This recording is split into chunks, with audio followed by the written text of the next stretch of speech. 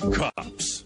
Central organization. Welcome back of to police another specialists. sizzling episode of Traveling Through the 80s Fighting with the crime. 80s kids. As always, I'm your host, Rich Oliver, Protecting and Empire by City my from side, Big as Boss always, and his is gang. Kyle Lintz. Oh, hey ho, let's go. And over standing in the corner by himself is Don Brown. That's where I like to be, though. I'm Can't good. put Donnie in a corner. Yeah, I try to be in a circular room so I don't get stuck in the corner. And we're going back this week to another interview style. And Yes. Kyle, what are we doing this week? Oh, we had awesome. I'm so excited. We got a really interesting guest this week. Somebody who has a lot of history, probably influencing a lot of our childhood memories and things like that. We have creator, illustrator, artist, however you want to put a title on it. Bart Sears is here with us. Thanks so much for joining us. Hey, thanks for having me, guys. So, like I said, I know you have you've worn a lot of hats in the industry, but we've talked in the past a little bit. But you grew up in Syracuse, correct? Is that It's crime. Yep, North Syracuse. Time. okay? And then Yeah. what got you into the art side? Because you're in illustrations and creating and things like that, correct? Well, I loved heroic fiction, heroes, and I had an older brother. There were always comic books in the house, and I loved those. But I think what I initially wanted to do was write, but my handwriting is illegible, and I never could teach myself to type, so I just started drawing, basically, and did a lot of sculpting. We would play with a lot of clay as kids and make our own heroes and monsters and stuff, and that led to drawing. So I just picked that up from a pretty early age, and I found I had quite a bit of talent at it, which I was able to, turn into a career. Was it like along the lines? Now you said comic books and things were influential. Was it like you just take a comic book and try to like duplicate that style or draw that character in some way? Or Yeah. Initially, I put tracing paper over comic pages. Mhm. I remember there was a Neil Adams story, Moon of the Wolf or Mhm. something, in one of those 80-page giants they used to have. And I would put, that just blew me away. And I decided that's why I wanted to draw comics. So to try to figure it out, I would trace stuff and try to figure out why the lines were like they were and how the structure went and stuff. And then pretty soon I was just drawing my own. I That's was like pretty 10 then, I think. cool. Oh 10 or yeah, 11. yeah. That's awesome.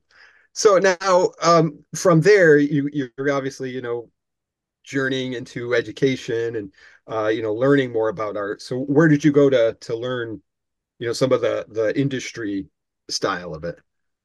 Well, actually, in high school, I was very lucky. I had an art teacher, Mr. D'Angelo. Remember his name, which is rare for me remembering names, but he was a big influence. He knew he was a sculptor, and he was, I don't know, a fellow at SU or whatever it's called. He was affiliated with SU, and he taught at Cicero High School where I went.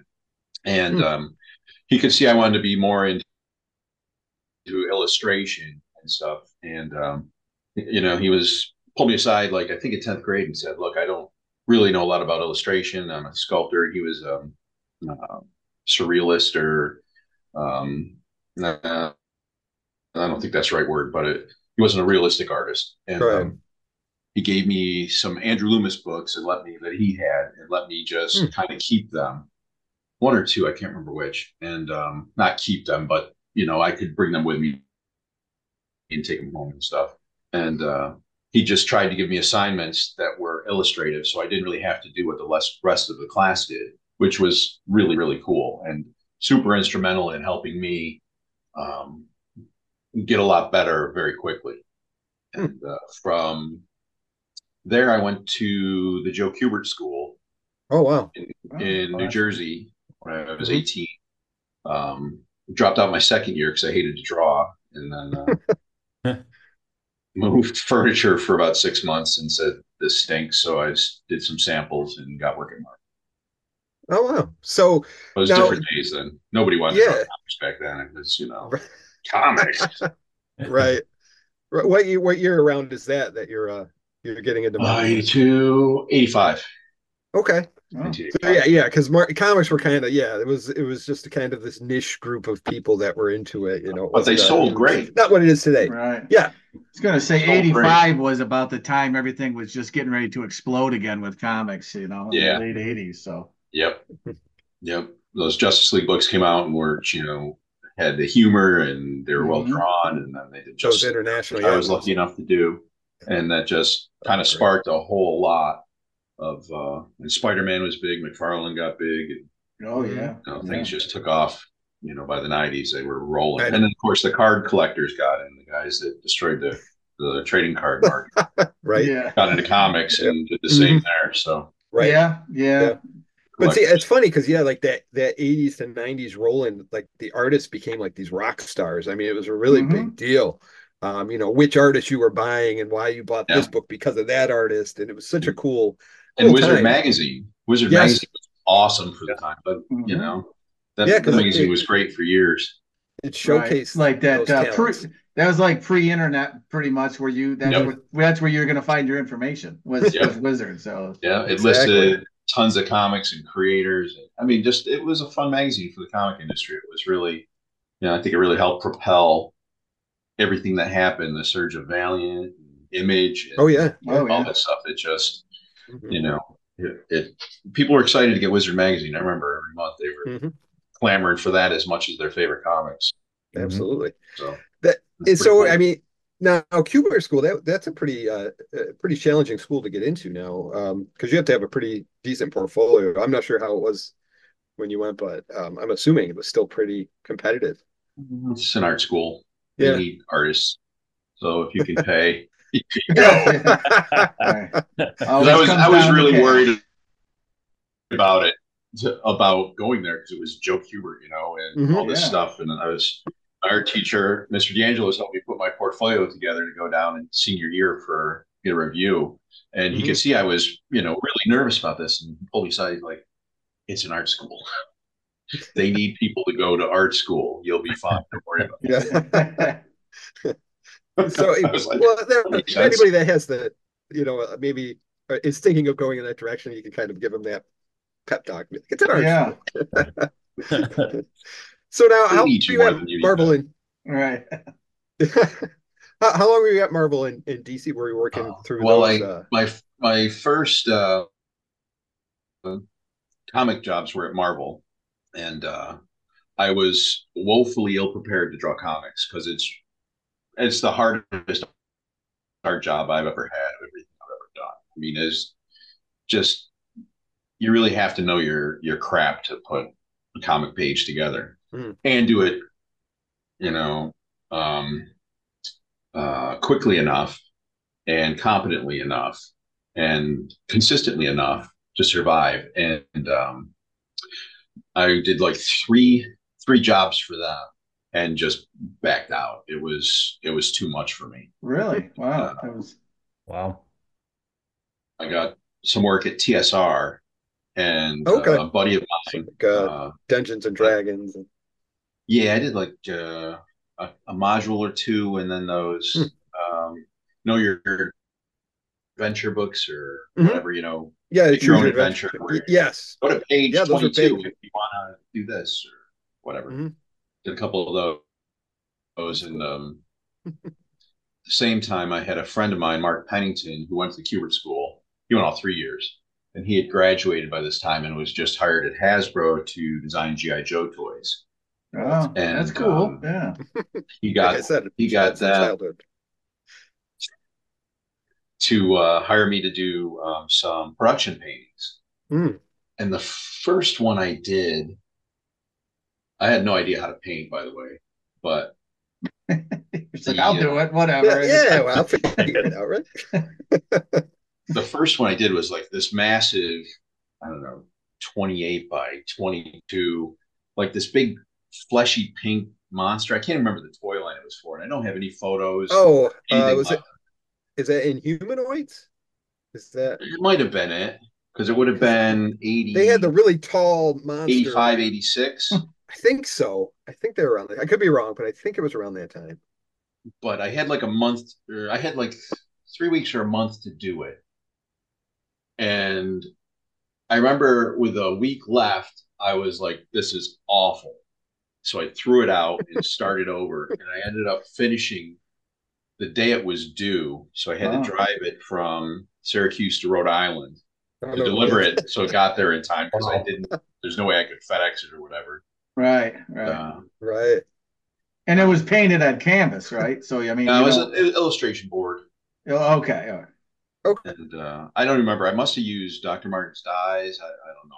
I don't even remember. That was a blur. I was so stressed out doing that. And they liked it enough that they hired me to do G.I. Joe paintings. So I did about 7 or 8, presentation paintings that they would take in to their big conference room. And it was more like an auditorium, and they would line them up. And the owners would go by and say, make that one, make that one, make that one. Make that one. And, what an interesting process. Yeah.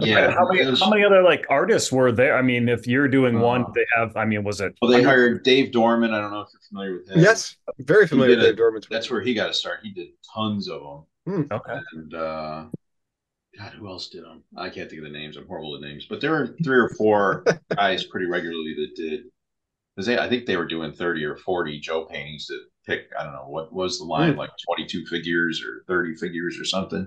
So they do 40 characters or whatever it was. So there were a lot of paintings to do in that like 2 or 3 month span before that big presentation meeting. Or like a ship design, like a vehicle or something like that? Is it like a mix of these were all figures. The vehicle guys, that was a separate, separate but equal group. Yep. Sure. And they did most of their own stuff because there weren't that many vehicles, I think a guy might do, if it was a big vehicle, he'd do 1 a year. If it was a smaller one, he might do 2, I think, memory serves. And they pretty much do their own illustrations for them. Yeah. I was just wondering, so with that, so they commissioned you to do the paintings. Now, were you able to keep them if they didn't use them, or was that considered their property? No, like everything Hasbro got, it went in a file, and a certain set amount of time later, they threw it in a dumpster. Jesus. Wonderful. And there were guys that knew that and would raid the dumpsters consistently. So yeah. Almost any artwork you find from Hasbro in the 70s, 80s, 90s was from dumpster diving. Wow. That's interesting. Well, or guys that smartly took it home. I'd have taken it home. They didn't care. Yeah. Right. They were throwing it out. I wish you would known. Are these designs the same ones that make it onto the card backs that the figure was attached to? Nope. Is that... Actually, the Cops ones did. They were the cool. They were the ones that were on the back of the first and I think the second year pack. Because the second year, which is weird, I did 2 whole years of the toy in 1 year, but the second year, we weren't supposed to do them. They sent them out to a freelancer to do the production paintings, and Mark and I had another buddy, Mark McNabb in Jersey, who was a color guy, a painter. So we said, okay, Mark, you're going to apply to do these jobs. We're going to recommend you, and I'm going to pencil them. Mark's going to ink them, and you're going to paint them. And we got the gig, and I think the head of Boys Toys knew what was going on. He was pretty smart, and our boss probably did too. And they didn't really care because it was cool stuff. And so we did the second year and third year presentation art, and we did the first year package art too, which that's pretty cool.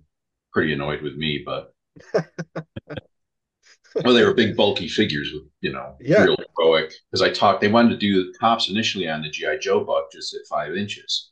And I was like, that buck's so boring. These are heroic, comic book style characters. So I talked them into letting me do the heroic size buck and the fat buck and the skinnier heroic buck, which was pretty cool. And I got to design the bucks too, which was really neat. But when they hired McNabb to do the package art, and he sent it in, all these broad-shouldered guys, and for some reason they didn't want any artwork to go behind the bubble, the plastic bubble on the top of the card. Yeah. And it was kind of funny because I'm sort of coaching McNabb on what to tell them when they're yelling at him. Meanwhile, I'm on the other side of the thing saying, this is awesome. Why do you guys care what's behind the bubble? You know, the bubble's clear. You can still see the art. It's ridiculous. Right. So they went with it, but then they didn't hire us for the second year. And that's why the second year, all the guys are shouldered and squeezed off to the side. Right. You know, now that you mention it, I never really noticed on like G.I. Joes and Star Wars. Did the pictures go behind the bubbles? I never really. No, they were usually. Is that like a standard industry thing? Try to keep it. Really? Yeah. It's because then if you rip the plastic bubble off, you can still see the picture, I guess. Right. I assume. I don't know. Yeah. They had weird rules. Well, when we were kids, we all collected those cardboard backings. You know what I mean? Yeah. We would always. Right. So I guess well, you know you can mail them in for free figures sometimes. It was pretty. Pretty cool. That's now, crazy. So did you design all the characters from Cops? Is that like your? So did they just give you, hey, these are the characters? Or did Cops was a concept they bought from an outside development. Okay. You know, there's a lot of, I guess, small companies that throw out a bunch of toy ideas and shop them to all the toy companies, and you know they buy some or not. And they bought Cops, and I can't remember how many characters were in the thing, maybe 6 or 7, but they were all just swipes from famous Marvel comics. I mean, obviously the big boss, he was a swipe from a John Romita Sr. Kingpin. Yeah, right. They were pretty bad swipes. I mean, they could have done a better job of swiping them, but yeah. And so I just took whatever characters those were and redrew them cool, and then tweaked them however we had talked about they needed tweaking, and then added whatever characters were needed. And then second and third year were all completely me. And they wanted to go less real and more superhero in second and third year. That's why the characters are a lot crazier in second and third. Yeah, that makes sense. Yeah. So, but that's kind of cool because now you're creating these characters. They're sculpting them into a 3-dimensional, image, and then you can kind of. Now, did you actually go into like the toy stores and go, "Hey, that's the character I made," or any of that stuff? Oh yeah, that was awesome. Going in and seeing them on the racks. They didn't stay on the racks long. But they screwed up that line pretty bad because at the same time they were doing air raiders. Oh yes, right. Their own completely. They own the property, air raiders, and they just thought it was going to be gangbusters. It was not. All those guys in voice stores were like, really? Yeah. I mean, because it was super cheap to make. I mean, from design all the way through. That's somebody was in that boardroom going, "They're gonna love it." Yeah. Yep. And it costs nothing. And I mean, because it's funny because when you were doing paints, like I was doing paints on the for the figures for Cops, I think I had like I can't remember how it was broken down, but it was like 8 cents a character to paint, and like each color was a penny or something, depending on how much space it took. So you had to, okay, well, I can't do this part yellow, so that's all going to be blue, or whatever. It was just so down to literally to the penny. And they were just spending pennies on creating these things. But they thought air raiders was going to be great. And I don't know if it's still the same, but back then they had to order the factory and how many units they were going to make before they had sales figures. Oh, so they were guesstimating, and they thought air raiders was going to be great. So they pumped all their money into air raiders, and they were like, Cops might be all right. So they just put a little money in that.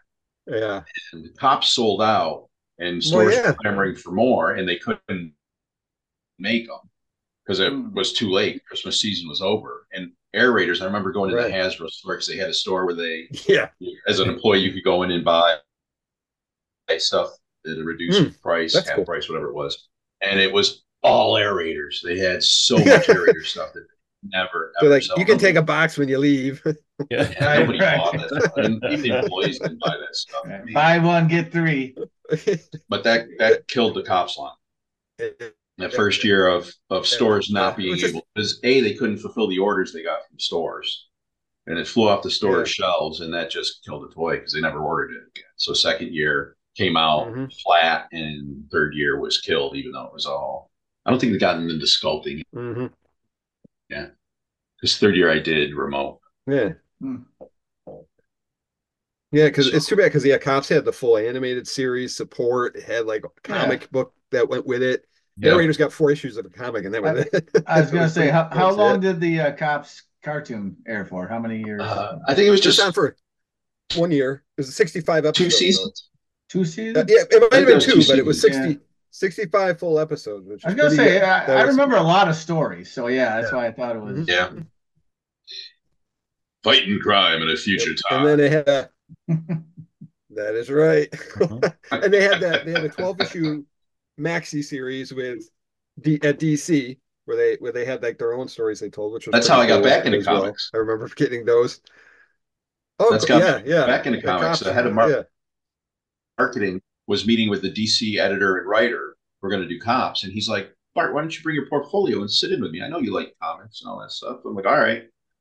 So they talked about it a little while, and the guy's like, hey, Bart brought his portfolio. Why don't you guys look at it? So I showed my portfolio with comic work in it, and they were like, you want to draw comics? I'm like, sure. So they hired me to do, and this is how comics work. They hired me to do issue 4 of Cops. I'm like, issue 4? It's like, it's not even out yet. He's like, well, the guy doing issue 1 is still way behind where he's supposed to be. I'm like, okay. So I'll do issue 4. And then I call the guy when I get the issue in, and I'm like, hey, I just quit Hasbro. He's like, what do you mean quit Hasbro? I can't guarantee you work. I'm like, I'll be fine. Don't worry about it. The editor at DC. So I finished issue 4, and he's like, all right, great. Yeah, that looks good. And your next job's going to be issue 3. I'm like, just did issue 4. That guy was really behind. He's like, Yeah. well, the Apparently. guy's still really behind. I'm like, all right, so Apparently. 3 next, and then a bunch of colors, and moved on to other things. But so I got back into comics. That's The pretty year cool. at Hasbro, I learned how to better use time and be more professional and more have a better quality control Hmm. to the work without spending countless hours trying to make it perfect. How long does that take? So if they say, well, we're looking for renderings or something for, this project, what's usually the timeline that you have to kind of flesh it out and produce something for them? Usually with comics, it's like 1 page per day. So 5 pages a week. That was the regular schedule, which wasn't always the case. Like you'd pencil a page a day and ink a page a day.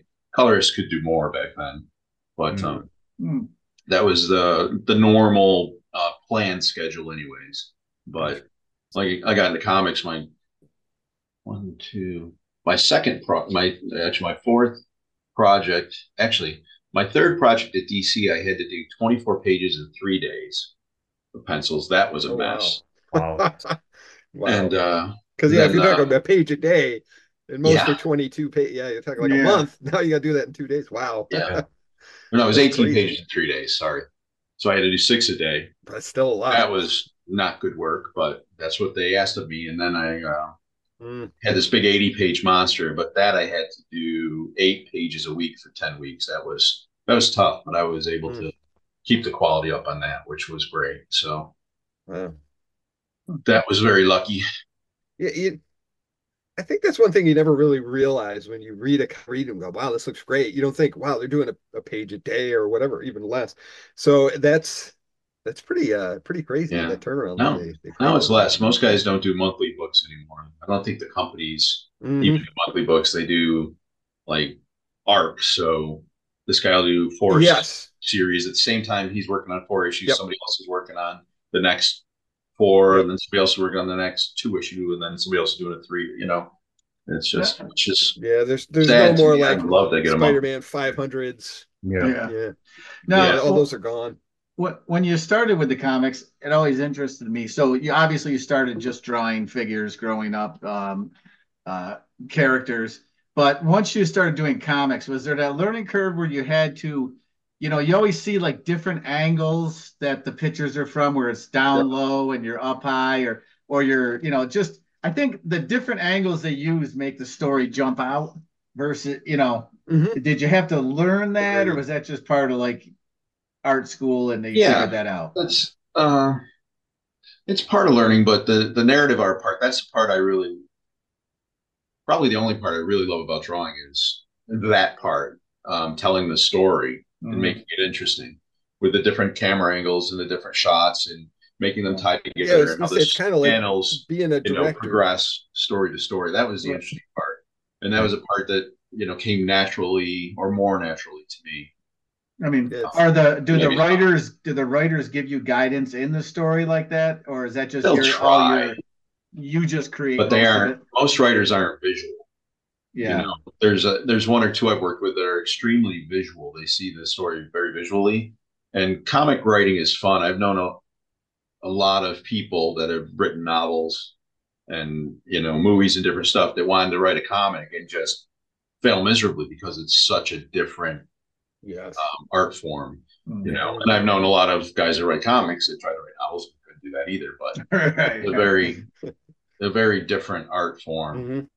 Hmm. Um, but I was taught by Joe Kubert, no less, in the Kubert School, Sure. that Sure. once I got the script, whether it was a panel, a plot, which is just, you know, page one, panel one, Joe sits in his chair. Page one, panel two, Joe looks up as Susie enters through the door. That's simple. And sometimes a plot can just Yeah. be a paragraph and you have to figure out what to draw completely, you know? Mhm. Gotta stretch it out 20 some odd pages. Yeah. Like I did a comic Spider Woman that John Byrne wrote, and he just wrote a series of Mhm. sentences. And I had to take those sentences and make them a 22-page story. Oh, wow. There were no page breaks or anything, which was Nope. fine. That's fun for me. That's fodder. And some guys really like Alan Moore wrote a script for me once for Violator, a couple scripts, and it was like that thick. Mhm. I mean, he wrote. I mean, it was so detailed. He would describe everything on the desk Mhm. in the room that had absolutely no significance in the story. There were four pencils in the pencil holder, blah, blah. And he also did little thumbnail sketches of all the pages as he saw them. So Oh, I got this really? packet like this of a script. I'm like, what the hell? But what I learned, what Joe taught me is once you get that in your hands, that's your script. I mean, you can't change the story, but it's your job to tell the story. Mhm. Mhm. So Mhm. I've always looked at the script. That's just my chum or whatever. I use that as my story basis. If there's dialogue in the thing, I make it work where it's got to go, but I'll change pages, add panels, do whatever I need to tell the story the way I see it, because that's my job. Right. Right. No, that's Like the inker's interesting. job is to ink what I give him, but to embellish it. He's not supposed to trace it. What's the Mhm. point of that? Right. But he's supposed to, take that raw material they get, whether it's the plot and script or the pencils or the inks or, I guess the color's the last guy, but, Yeah. and then make it their Mhm. own. They have to add Like, something to it. so I guess that's Yeah. why, like, didn't like Frank Miller and Todd McFarlane, didn't they start to write and do the drawings at the same time for Mhm. some reason? Yeah. Because I think they Which, had that in their head. I guess what they well, wanted to see. the way, a lot of comics like strip comics, which is where it all grew from, newspaper strips, a lot of those guys wrote and drew Yep. the strip themselves. But Sure. when it came to comic book production, back in the day, they didn't make a lot of money. So if you were going to write a comic, you need to write 4 or 5. If you were going to draw a comic, you wanted to draw 2 a month. Jack Kirby could draw like 6 a month. So Mhm. production was fast. So you Yeah. didn't really have the luxury of crafting a story and drawing it. That Right. only came later with. I Mhm. mean, I think Frank Miller was the first major one to really um, grab hold of the writing reins and pencil at the same time. And then Yeah. they got other guys thinking, Mhm. hey, I can do that. So it changed Right. the face of the industry. And now, a lot of indie books were always that way, but now, it's not Mhm. uncommon for mainstream books to be that way. The only trouble with that is time. So I'm sure it's easier now if you're doing an indie Mhm. book, which you're putting out for a year or a Kickstarter or something, or you know, working on Right. a mini series Right. for one of the Right. bigger companies. It's a lot of work to write and draw one. I can admit, yeah. And now, when you returned to Marvel, you said, we returned to DC Marvel. How long did you work in the comic industry then at this point? You had the short term in the 80s. Now you're back here in late Well, 80s, let's early see. 90s. I worked at Hasbro for a year.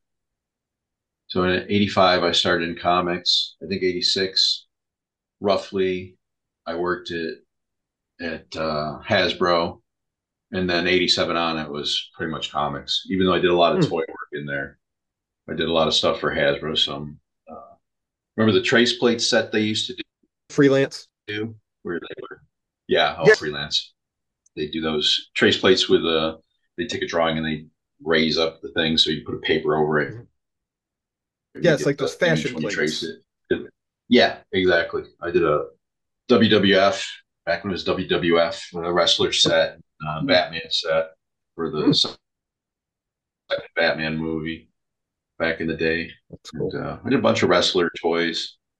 And then in the '90s, I did a whole mess of the Marvel Toy Biz Marvel Heroes Oh, line, okay. a boatload of figures for Yeah, like that was a 3 years. pretty big line back at that point. It was like the first really, the very broad Yeah. Marvel line they did. It was a pretty cool one. It was before McFarlane toys took off and Yes, toys became more sculptural than right. movable. And now That's they've gone right. back to be both, I guess. Hmm. Even McFarlane is. Yeah, yeah. So that was fun. But Now, um, so what are some of the other series you got to work on? Like, were there dream projects or dream books that you um, were hoping that you could got to do? well, Justice League was really cool that I got to do Justice League Europe. That was the first Mhm. big thing. I guess the second big thing I did because I did the Invasion series. I remember Um, that. and there because I got hired to do a couple of those cops issues. I did a bunch of covers while I was waiting for other work, and he gave me Spectre Monthly Mm. as a book, and that was the one I had 6 pages done. And he called me on a Monday night and asked me if I wanted to do that 80-page giant issue 3 of Invasion when they used to do the big summer crossovers. Hmm. And I said, sure. And he's like, okay, well, bring in, you got to come in Friday for a meeting, Friday morning at 11. We're having a big meeting about it. Like, okay. And he's like, and you got to bring in pages. I'm like, all right, I'll bring in what I have done. He's like, well, no, you got to bring in all the pages. And there are 18 pages left. And that's when I had Tuesday, Wednesday, and Thursday to do the last 18 pages of, I think it was Spectre 21. So I did those and brought them in and did Invasion. The reason I got Invasion is that was McFarlane's big project at DC. It was his Hmm. first big thing. And he quit because they hired him to do Spider-Man. So he left to Oh. do Spider-Man, Ah, and they had Yeah. nobody to do all this work suddenly. So that's how I got Invasion. And Mm. because I came in and did Invasion on time and did a good job, they gave me Justice League Europe to do as a Yeah. reward because that's how it worked back in the day. Doesn't work that way anymore, but that's how it worked back then. And so that was really Yeah. cool. And did that for a while and got to do some Batman stuff and Legend of the Dark Hmm. Knight. And then I jumped ship to That's cool. Valiant, got to do EXO and Turok Okay. briefly. Yeah. Those were And cool. then Turek was a good one. did some other stuff. What did I do? I don't know. Then I went back to Valiant when it was Acclaim and did more EXO. And at some point I got over to Mm. Marvel and did Spider Woman for a long time. Hmm. And then I got to write and draw Blade, which was a blast. Oh, yeah. And That's cool. I Was that screwed the around the time schedule of on the that movie? horribly. Pardon? Yeah. Was that before the movie then? I was No, it was sadly after the movie. I did some Blade okay. stuff around the time of the movie, and they wanted to do a Blade monthly book. And Mm. they hired me to do Blade monthly, and they kept getting proposals in from guys that just weren't good. Yeah. And they didn't like them, and I didn't like them. And finally, I was like, after about a year, I was like, could I submit a proposal? And they were like, sure. So I submitted one, and they liked it, and they hired me to write and draw it. But they Nice. didn't push the schedule back any. So I think I drew 4 or wow. 5, penciled 4 or 6 pages or something. And then I realized there was no way I was going to make the schedule, so I asked if I could do breakdowns instead. So I did breakdowns for the rest of issue one and the next four issues. But at that point, the schedule had pushed so badly that, oops, I had to they had to bring in another artist to do the last two issues. Now, what do you mean by breakdowns? Just so I can show you. Let's see.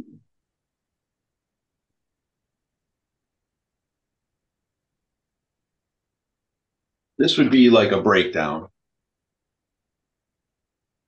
just like all the information, but it's not telling you where to put blacks or how to render. Okay, like the detail in the background type of stuff would be that somebody else would take that, or well, there would be detail in the background. Okay. But then something like, let's see.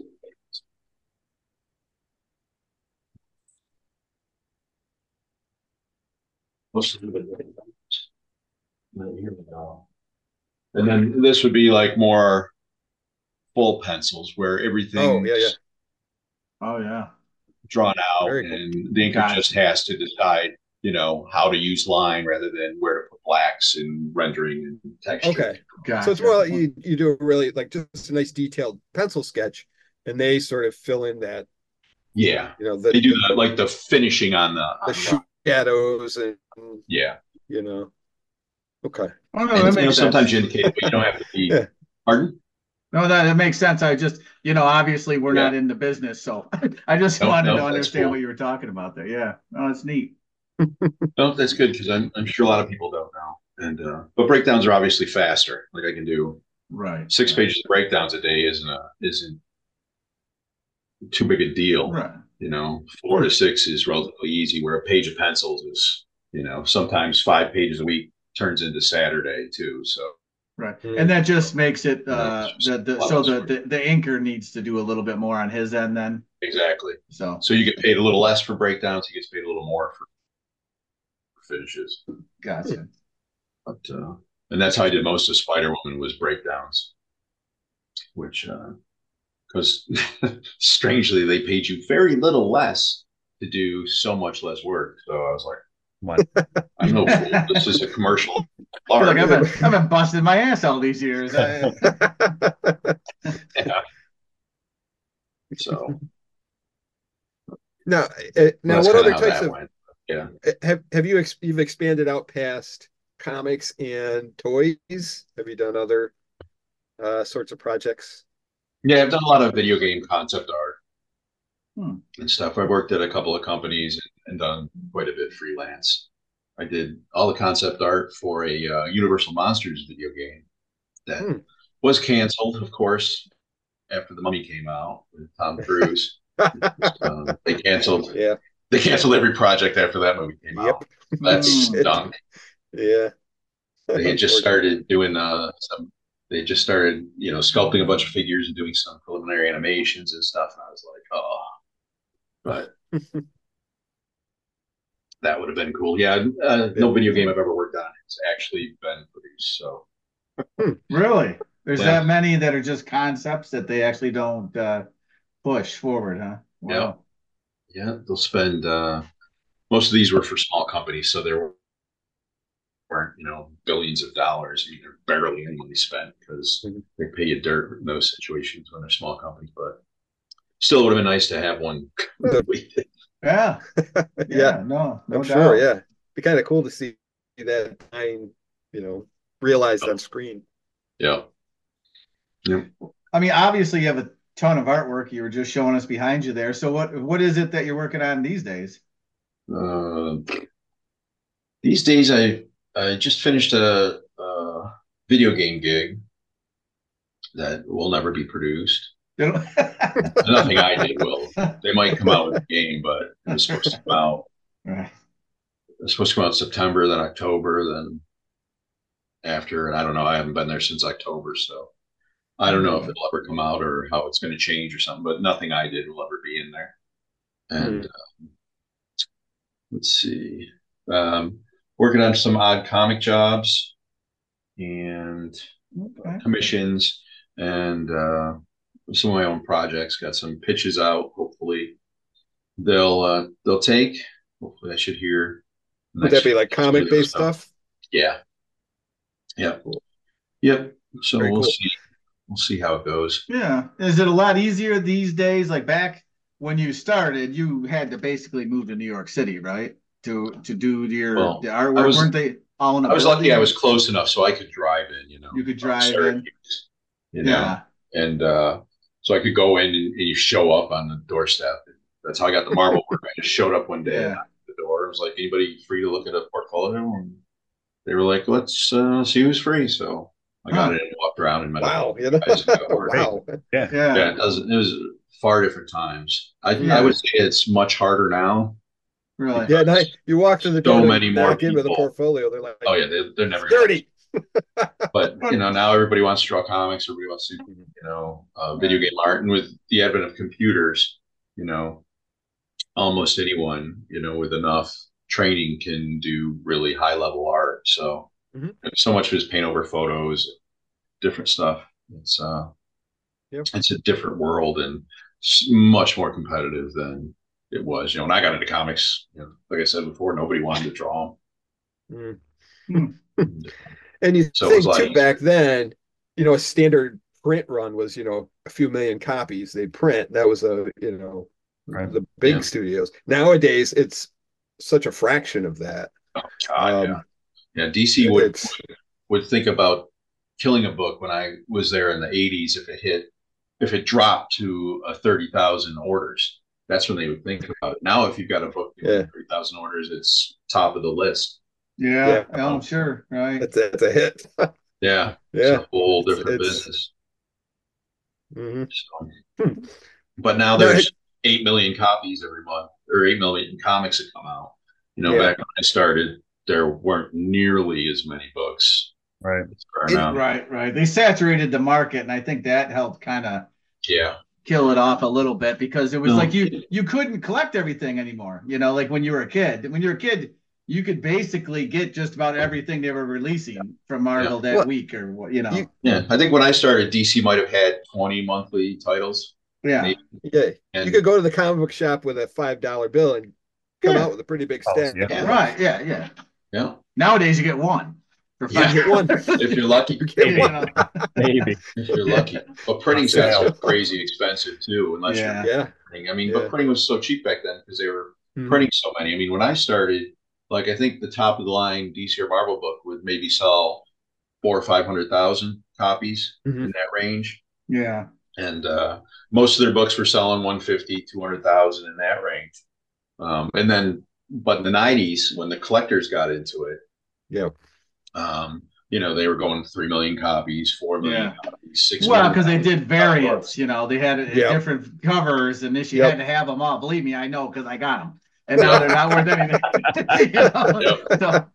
And I do remember, I remember Stan Lee tried that foray into online comics, and that really never took off. So I think that killed it. Yeah.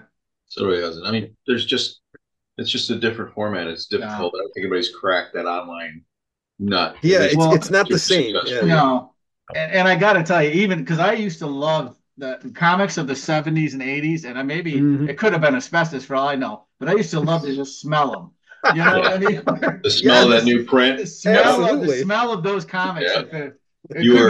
I don't know, Every kid that ever cracked a comic and fell in love, that smell, it just brings them back.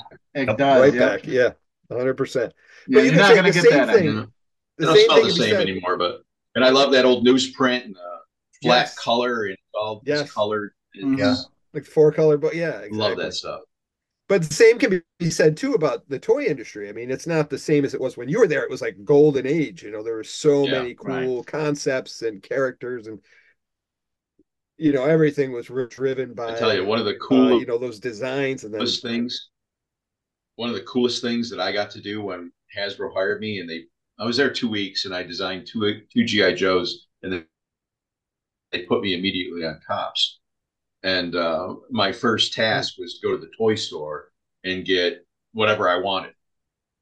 That's reference. Cool. So I got a bunch of He-Man shit and all kinds of stuff. Yeah. I don't know how much I spent. It was probably only a couple $100 at the time, but I came back with armloads. They give you like a awesome. corporate credit card, and they're like, "Go for it, go nuts." I think it's just you Yeah, pay for it and then turn it in your voucher. turn Yeah. in the Check. receipts. Yeah, well, that's Yeah. awesome though. I mean, how much Yeah, fun is that? you gotta I mean, have your we're whole. Just it's great research. Yeah, yeah. it's great research. You put them all in your basement, and you're like, nah, nobody opened nothing. I'm gonna lock Actually, my they're all office still door in for a while Hasbro. and just kind of I didn't keep play. the stuff. I Yeah, was not that way. I couldn't do it. yeah. But Well, that's cool. the other funny thing about Hasbro is there were two character toys character artists, Ron Rudat and my buddy Mark Pennington. We're both on GI Joe, and I think Ron was at that time doing some more high level concept stuff with whatever they had a couple guys that were just doing like dream design stuff down in some special room or whatever. But after about 6 weeks or something, they pulled me aside, Ron and Mark, and they said, "What are you doing?" And I was like, "What are you talking about?" I'm like, you're making a slip band. I'm like you're working too fast. We have created a system here. Yeah. So I swear to God, my year at Hasbro, I did this most of the time. You're just sitting there. Trying to throw a I mean, pencil into the ceiling. I could have done 6 years of cops easy, but Oh, Yeah. it's just, and Ron was over there painting his own stuff, and Mark's over there inking comic books, and the boss would walk in, and they didn't care, but I couldn't draw anything else at Hasbro. So I mean, I was paid to be there and work, so I did the work. It just wasn't right. a lot, but I was like, God, I just couldn't sit there and work on other stuff. I was breaking out a sweat if I pulled out some other cover I had to draw or something. I just could not do it. It's always the old timers. They're like, "What are you doing? Yeah. You're Where's killing that us from? over here." Like I'd walk into some cubicle looking for a guy, man, and finally I realized that they take naps under their tables. Ah, God. Oh, Granted, the pay was dirt. I mean, Yeah. it really was. Right, I yeah. mean, at least Yeah. for me starting out, it was dirt. oh, I'm sure, right? Yeah. Yeah. So, but still, it was nuts. No, Now, well, that's awesome, though. have you've probably been through the the convention ringer Oh quite yeah. a bit, Yep. What are some of the bigger ones that you've attended that are in over the years? Well, San Diego used to be great. I used to love to go to San Diego before before it became a celebrity show. Yeah, like mainstream Right. and I mean, Yeah. Right. It's Uh, comics, you went. Yeah, it was like, just comics, and it was 100,000 people coming to look at Right. comics and that loved comics from all over the world, and that was a great show back in the early '90s. That was a great show, and even up into the early 2000s. Up at the time, that was about the time Wizards started doing movie stuff and Yeah. got out of the toy thing, and that's just when the shows started doing celebrity signings and stuff. I guess it was in the early 2000s. Right. And that's when the Yep. shows really started to change. And the last time I did San Diego was 2015 or something. And I would never go back. I mean, if I had a TV show. Yeah, I hear that a lot. I I'd hear go that there for a lot comics. from a lot of artists. Yeah, I wouldn't do It's that. not I mean, the same. there's still some good comic shows. There's Baltimore. There's is it South Carolina? I can't think of the name of that one. It's in Greenville. That's a good one. And then there's been a few more that spring up that cater mostly to comics, which are pretty cool. And there's apparently a good one in Connecticut, which I'm finally getting to go to this year. Terrificon, I think it's Yeah, Terrificon. That's supposed to be a great comic show. So I'm looking forward to that. And there's some of the smaller shows are pretty good comic shows still, but they all have some celebrity presence these days, which is fun. I was at a show a couple of years ago, and Sergeant Slaughter was there.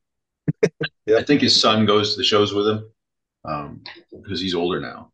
And after the show, they were sitting there in a bar, and I was next to him. We weren't together, but the UFC was on the bar camera, And I overheard Slaughter. He tapped his son. And he's like, "Look at that fake fighting," and he started rolling. It was funnier than hell because I, of course, was there in the '80s. When, wrestling was, the expose is wrestling was fake, and Yeah. I got his eardrums popped, the reporter, and Yeah.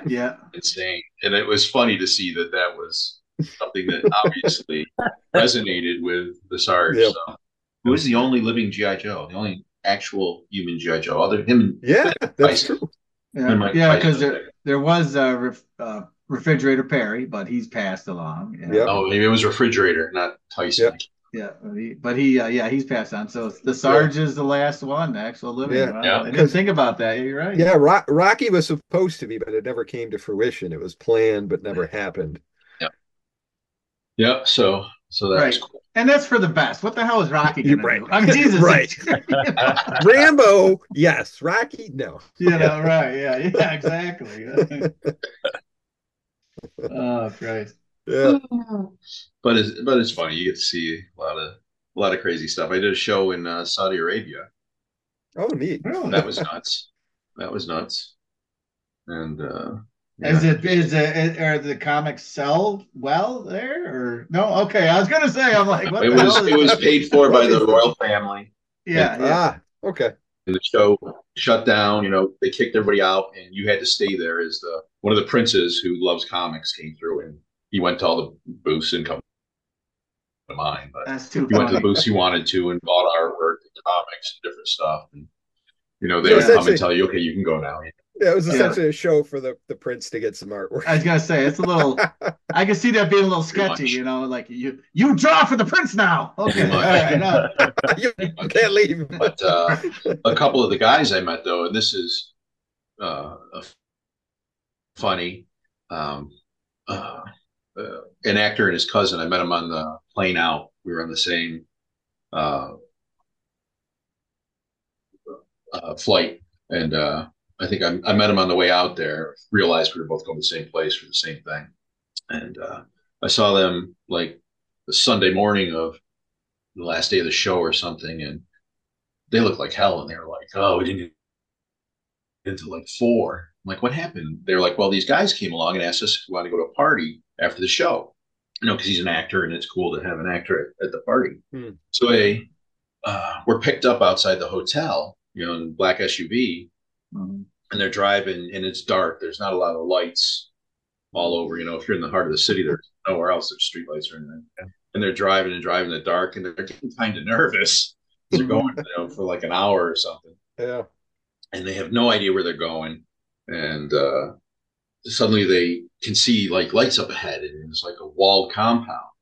And then as they get closer, they hear rock music and disco, and lights are flashing, and they go inside, and it's some guy's, private, whatever, mansion, compound, whatever.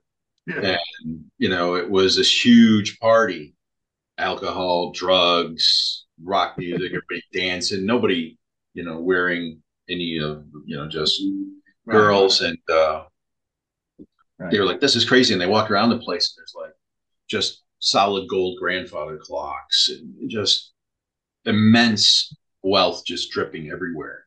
Yeah. And they're talking to the guys, and they're like, "Well, where do you guys get alcohol? Because it's a sin there, basically." And they're like, "The Army base." Yeah. U.S. Army base. So a huge black market there, and of course they're hypocrites with all their. Oh, right. They want they want that Western. Everyone with money in Saudi Arabia is part of the royal family. I probably shouldn't be saying this. That's okay. They're not watching. Believe they won't listen. But they're not listening. Edit that out, Kyle. It was just crazy. But met a lot of young female artists who were really into comics and really into drawing. Had their little Instagram accounts, doing their stuff, and had so many questions, and were so nice and pleasant. It was pretty cool. Yeah, that's cool. It's a great, unique experience right there. I mean, yeah, absolutely. Yep. It was really cool. It was pretty fun. Yeah. Strange, but fun. I can imagine. Yeah. Especially in a culture that's not accustomed to, comics like this culture is. So it's going to be a little different. Yeah. Who knows over there? Bizarre. They might throw you off a building for drawing over there. You never know. Who knows? Who knows? But they're cool. A lot of those Middle Eastern countries are really trying to get into comics and build their culture there, I guess. You know, Abu Dhabi's big. Maybe they'll call you for a gig, you know. Maybe you over there. Yeah, they're trying to get their own comic companies going, and of course, money's no problem. So right, exactly. So they tend to hire, you know, editors and people here that know what they're doing. Yeah, help train. I mean, they just bought their own golf league. You know what I mean? So I'm assuming they got some cash for comic books over there. A little bit of cash. Their own, cash. Yeah. Yes. Right. Holy Christ. Well, that's pretty cool. So you have anything you're going to, anything to plug here before we shut her down? Or? No. No? Okay. Well, not really. Just my website, BartSearsArt.com. Cool. BartSears.com. Yeah. Definitely. If I can send you guys some toy art if you want to show it during Absolutely. This. I'd love to. Yeah. I'll send you some of the Cops toy art, some of the W. Oh, awesome. That'd be great. Pop up, BartSearsArt.com. That'd be great. And I recommend it. The website is incredible. I mean, the artwork and what you've got displayed is just mind blowing. It's incredible work. I'm looking at it. I'm like, wow, yeah, just in awe. And I'm like, yeah, to be able to have that kind of a talent, you know, being in art class years ago and trying to, you know, draw things out and taking it to that next level is just, Thanks, man. Yeah. So thanks for being part of our fun, man. Anytime. I hope we can have you back sometime because you got a lot of good stories. It's fun. It'd be great. Anytime. Yeah. Cops. Excellent. It's been a blast. All right, thanks so much. Thank you. Thanks, guys. Nice to meet you, Rich. Nice to meet you. Here, I'll see you again, Kyle. All right, we'll see you soon. All right, bye-bye, guys. Bye. Mirage, Bullseye, Mace, Barricade, and they call me Bulletproof. These are Empire City's most wanted crooks. Berserko, Rock Crusher, Misdemeanor, Turbo Two-Tone, Dr. Bad Vibes, Nightshade. Use caution in apprehending.